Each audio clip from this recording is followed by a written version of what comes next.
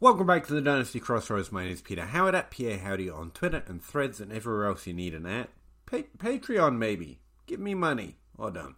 We're going to do the Too Long Didn't Read version of the Dynasty Crossroads as we're going through for in-season. So let's look at which teams are underscoring in touchdowns and should bounce back, and which players as well. Which young quarterbacks doing well right now do we like, and for what reason?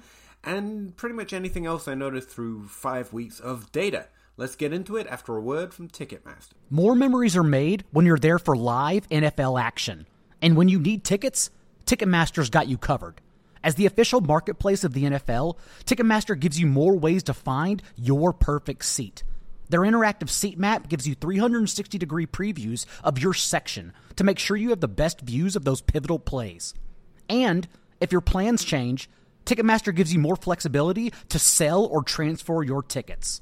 Plus, mobile tickets make getting in on game day a breeze. You can even customize your Ticketmaster app to rep your team's colors. Find tickets today at Ticketmaster.com/NFL. Do you have the time to listen to me grind? Take down the film watchers and nerds all at once. In Arizona, Michael Wilson continues to stabilize in the top 36. As we talked about last week, Michael Wilson was behind both Marcus Brown and Rondale Moore in route percentage, but this week he drew level with Rondale Moore and actually has more ceiling weeks over 20%. The target swung Moore's way this week, but that's the nature of volume at this level. Neither has particularly strong red zone presence. Moore has 3.4% of the touches inside the 20-yard line and Wilson has 6.9%. And this week, in week 5, targets inside the 20-yard line actually favored the tight end position as they do on average for this offense. Zach Ertz has 20.7% of the team's touches inside the red zone so far. Speaking of which, Zach Ertz has stabilized as a second option in this offense. He has 19% of the team's overall routes. Last week's 9 points weren't great. He finished as a tight end 16, but he's still streamable. The brief hope for Trey McBride to grow in Week 3 seems to have been a minor false signal and is now gone. In Atlanta, the upside is shaky, but there's a flexible floor in the receiving game. Both Drake London and Kyle Pitts managed the reminder game this week as they both posted solid numbers, with London finishing the week as wide receiver 16 with 14.7 PPR points and Kyle Pitts the tight end 8, 15.7 PPR points, in a high-scoring win against Houston. Jonas Smith, however, still kept his floor, 10.7 PPR points, and he has effectively split the role. He has 17% of the overall routes, with Pitts has 19% on a per-game basis this season. Bijan Robinson continues to be the only strong top 12 player on the offense, while Joshua Dobbs and the others are providing replacement-level production, at least in Dynasty. In Baltimore, Justice Hill returns. As we noted last week, as a side note, Justice Hill's potential to return to his top 24 upside in the offense actually returned in Week 5. He had 10% of the team's targets and 28% of the team's rushing share. Similar numbers to Week 1 and 2 when he was running back 19 and running back 28 respectively.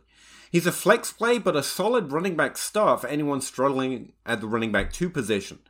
Zay Flowers continues to have impressive share of a mediocre passing attack, not just for a rookie, and not just for a rookie. He's also performing well on it. He added to his total number of targets inside the red zone for the first time this week since week 2, but there's still no touchdowns to show for those targets, and he's going to show out some week when they catch up to his volume. I'd keep starting him for his floor and hope to catch that upside as well.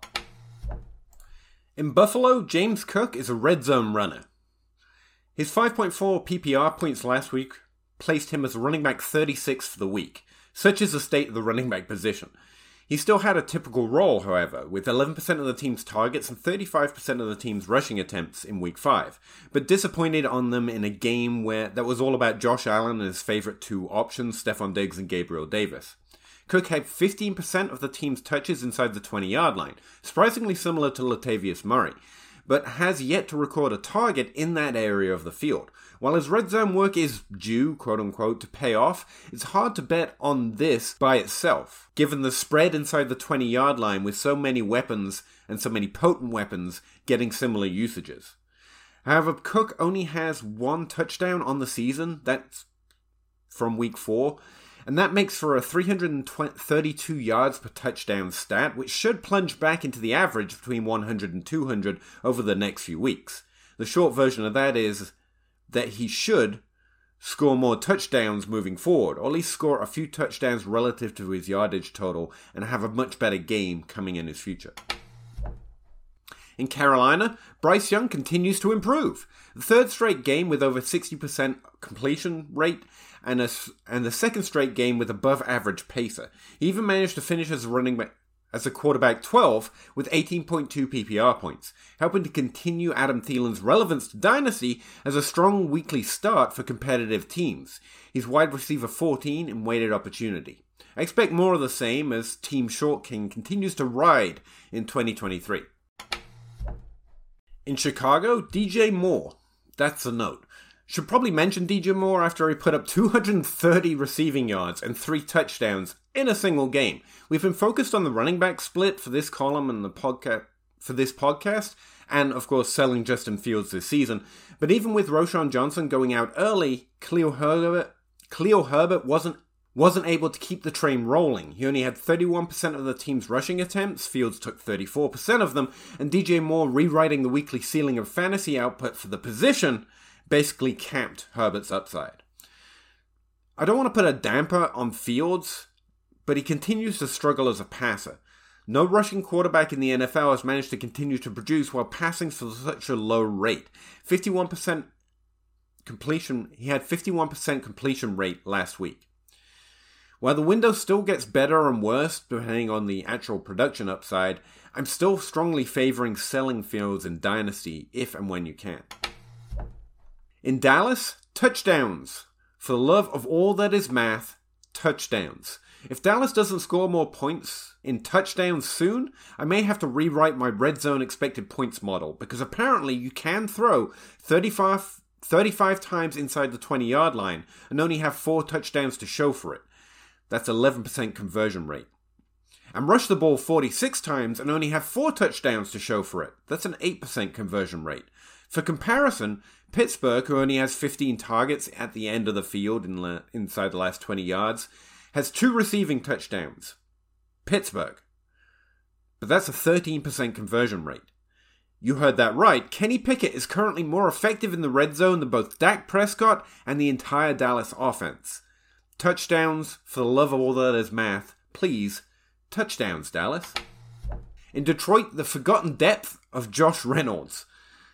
I don't think to mention them often, but there are certain players I roster a lot, especially in best ball dynasty leagues. In the same vein as Kendrick Bourne or currently less successful Zach Pascal, Josh Reynolds has often provided such usable weeks that go underrated or undermentioned. Amon-Ra St. Brown was listed as doubtful all week because of an abdomen problem, and Josh Reynolds finished as wide receiver 16 in week 5, 17.6 PPR points. But, as we know, those two aren't necessarily related because that's not how targets work.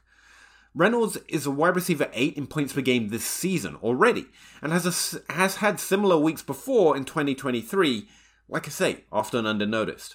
Without St. Brown, Reynolds actually ran fewer routes, and the team had fewer routes run completely for the entire week. They had 120 routes in terms of everyone running every route, and they averaged 126 in 2023, so it was significantly below their own average just this season. But that's because losing Amon-Ra St. Brown made the offense worse. Jameson Williams did make his debut, and routes went to other players as well, but they weren't Jefferson's routes. Williams had 15 routes, by the way, 3 targets, 11% target share. While we wait to see how Williams' role will grow, one thing is certain, and should be kept in mind. Amon-Ra St. Brown's routes and targets are his own, and they shouldn't factor into our interpretation of anything else. Also, Sam Laporta is not so slowly becoming the Dynasty tight end 1. Now, Green Bay's on a bye this week, so I normally wouldn't write them up, but I did want to mention that Christian Watson increased in route percentage, 19%, and still lagged behind Romeo Doubs in week 5. He had 22%. Watson earned targets more effectively, 24% targets per route run shows that. But while we wait to see what lesson we can learn from routes and targets per route run but from these two, this could be an interesting thing to note. In Houston, Weird, very bad game. Nico Collins led in route percentage in a low-scoring Week 5 loss to Atlanta. The trend that interested me the most was that while both Tank Dell and Nico Collins had 4 targets each, most of the work going to Dalton Schultz, who had 10 targets, Collins had a significantly higher route share, 22% versus Tank Dell's 10%, and Collins' ADOT dropped by half to 6.3, while Dell's doubled to 16.3. It's probably just a one-off bad result, but it's something I want to keep in mind as the rest of the season unfolds. I'm still on Team Tank Dell. In Indianapolis, Josh Downs is still the second option.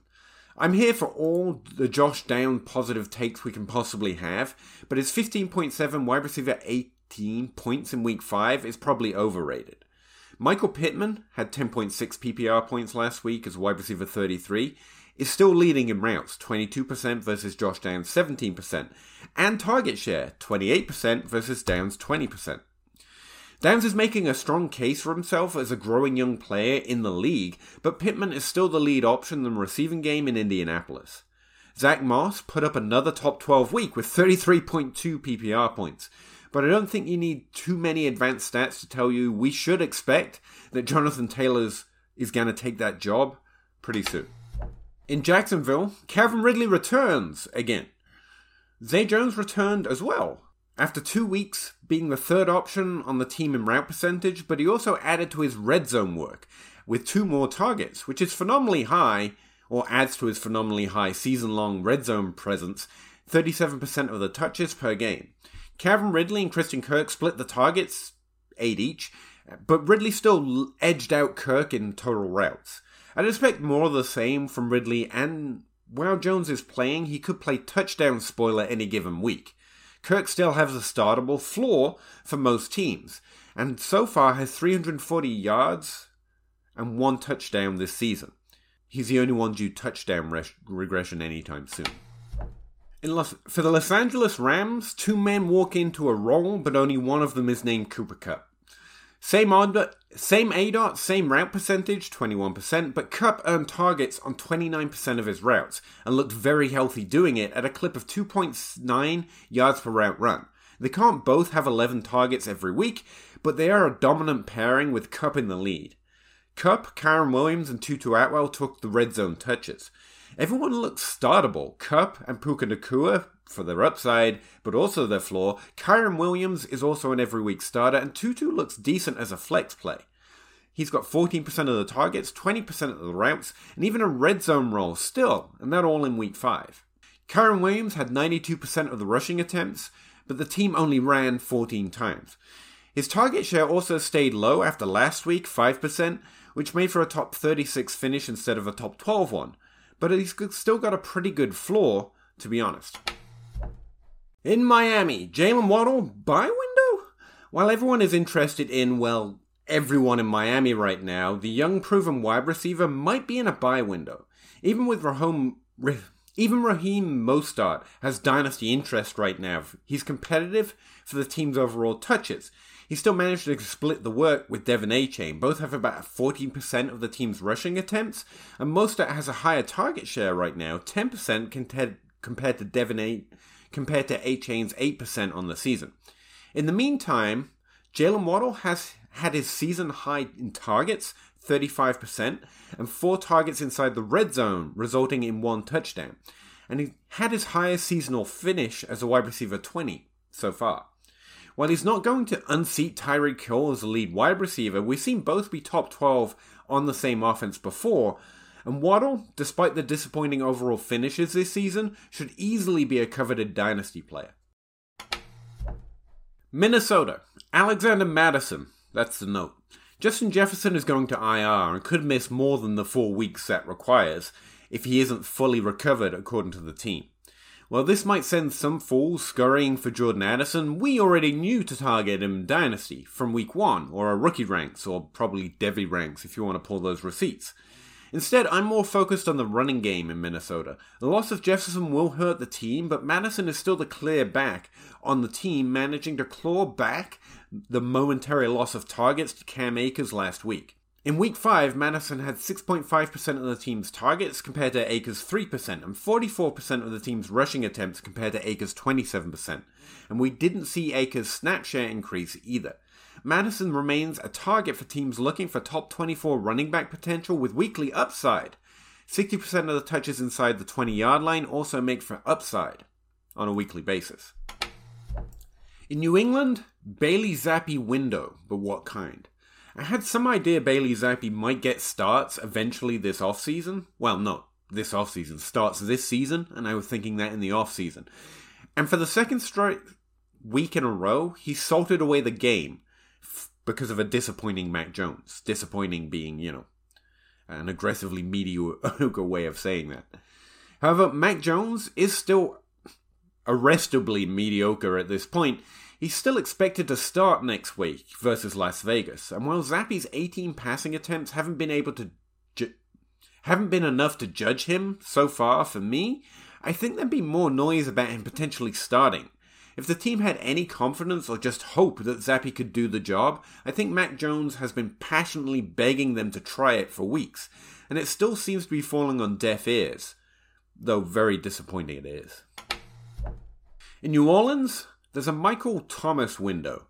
On average, New Orleans passes the ball inside the 20-yard line about 4.4 times a game, creating an expectation of close to 2 touchdowns a game based on the historical averages where the ball is actually being thrown inside the 20-yard line.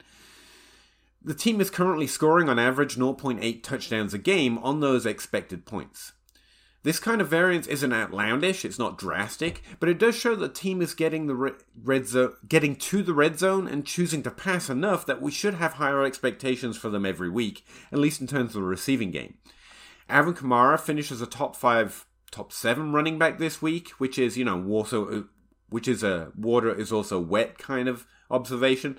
In the meantime, Chris Olave is a dynasty preference, but Michael Thomas is still splitting the routes evenly with him, and has a slight edge in red zone work, 13% to 10%. While the offense runs through Kamara, eventually one of these wide receivers is going to start scoring more regularly, and I favor the old guy who currently has less trade value. For the New York Giants, Wan'Dale Robinson is growing. Decided to stay positive instead of going on a rant about the quality of the quarterback position in New York, Wan'Dale Robinson has gone from 15% round percentage when he returned in Week 3 to 18% in Week 4 and 20% in Week 5. His yards per route run is fine. If you allow for the lack of quality passes in New York, it's got 1.2 yards per route run, and he's earning those targets at an aggressive rate on 30% of his overall routes. I typically like buying good players in poor situations before seeing the fantasy production, but it's normally based on a player having more of a track record of production in the NFL. Still, Robinson doesn't carry huge value, and his name put on your thought pad list when considering trades you want to make in Dynasty. I don't know there's much of a rush. He has 17% of the targets right now, and no red zone touches to bolster his weekly production until the situation improves. In Philadelphia, there are touchdowns due here as well. If Dallas wasn't setting records for touchdown failure right now, I'd be emphasizing Philadelphia more, or Tampa, but that's another story. For right now, know that having 41 rushing attempts inside the 20-yard line, based on where they were made, and having only 6 rushing touchdowns is far fewer than you'd expect.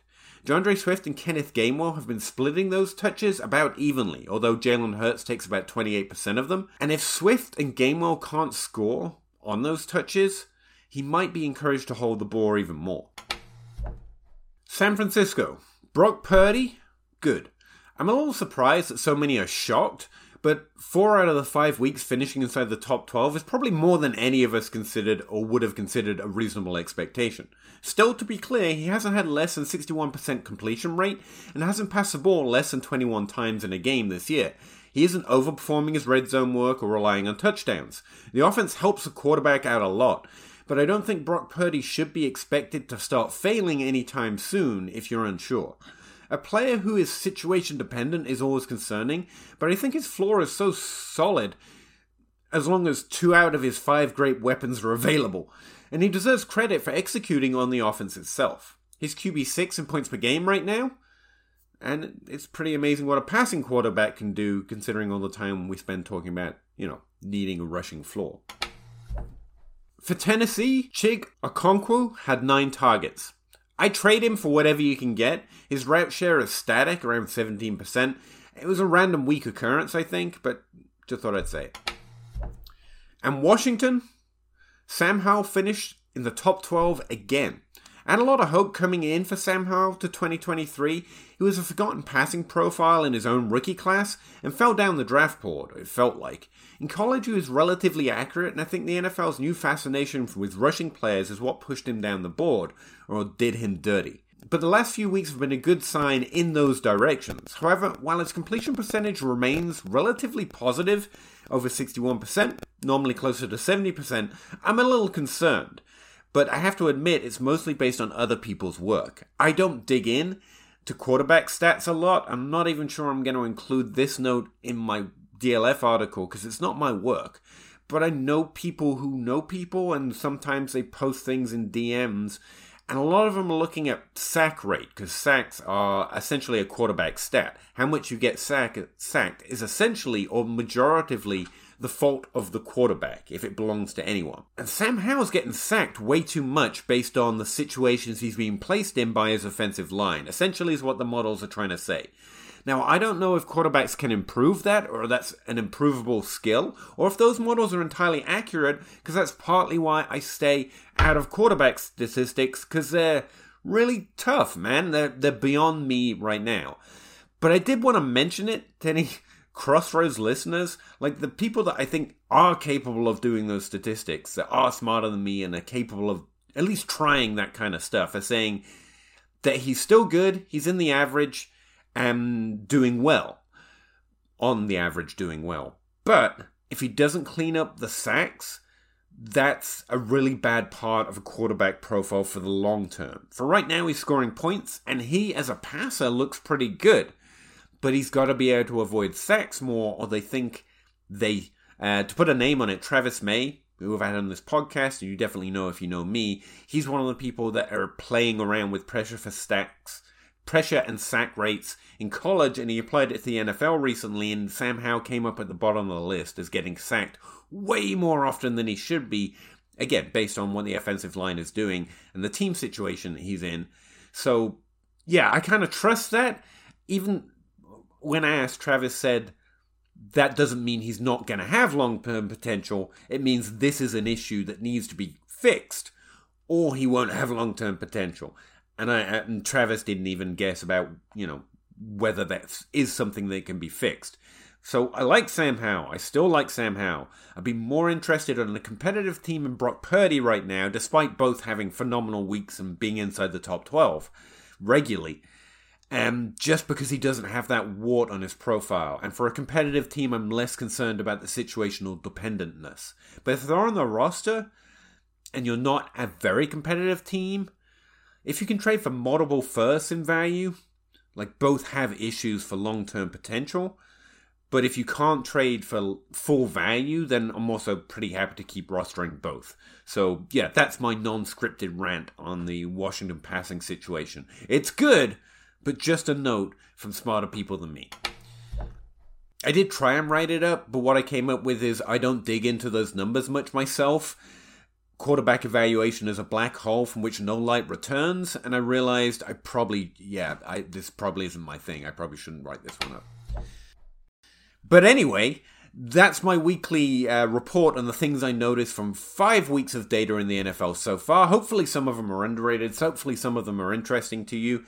But that's about all I have time for this week. If you want to read the article or some of the other things, every now and again something ends up in there that I don't put on the podcast or vice versa. You can check it out on DLF. You can check it out on Patreon. You can also check out all the data and the tables I'm using to make my brief observations before I dig in to all that data.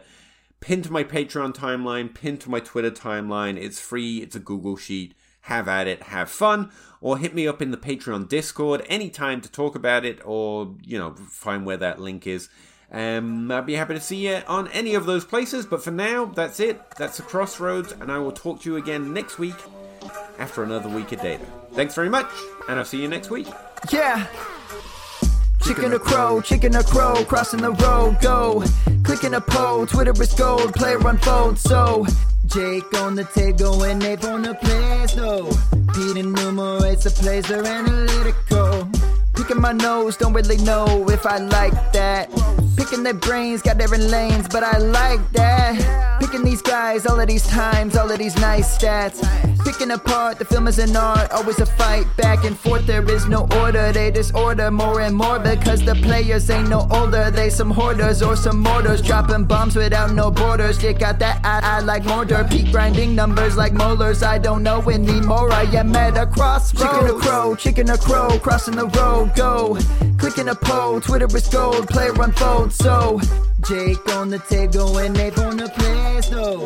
Pete enumerates the plays, they're analytical. Chicken or crow, crossing the road, go. Clicking a poll, Twitter is gold, player unfold, so. Jake on the table and Abe on the plays, though. Pete enumerates the plays, they're analytical.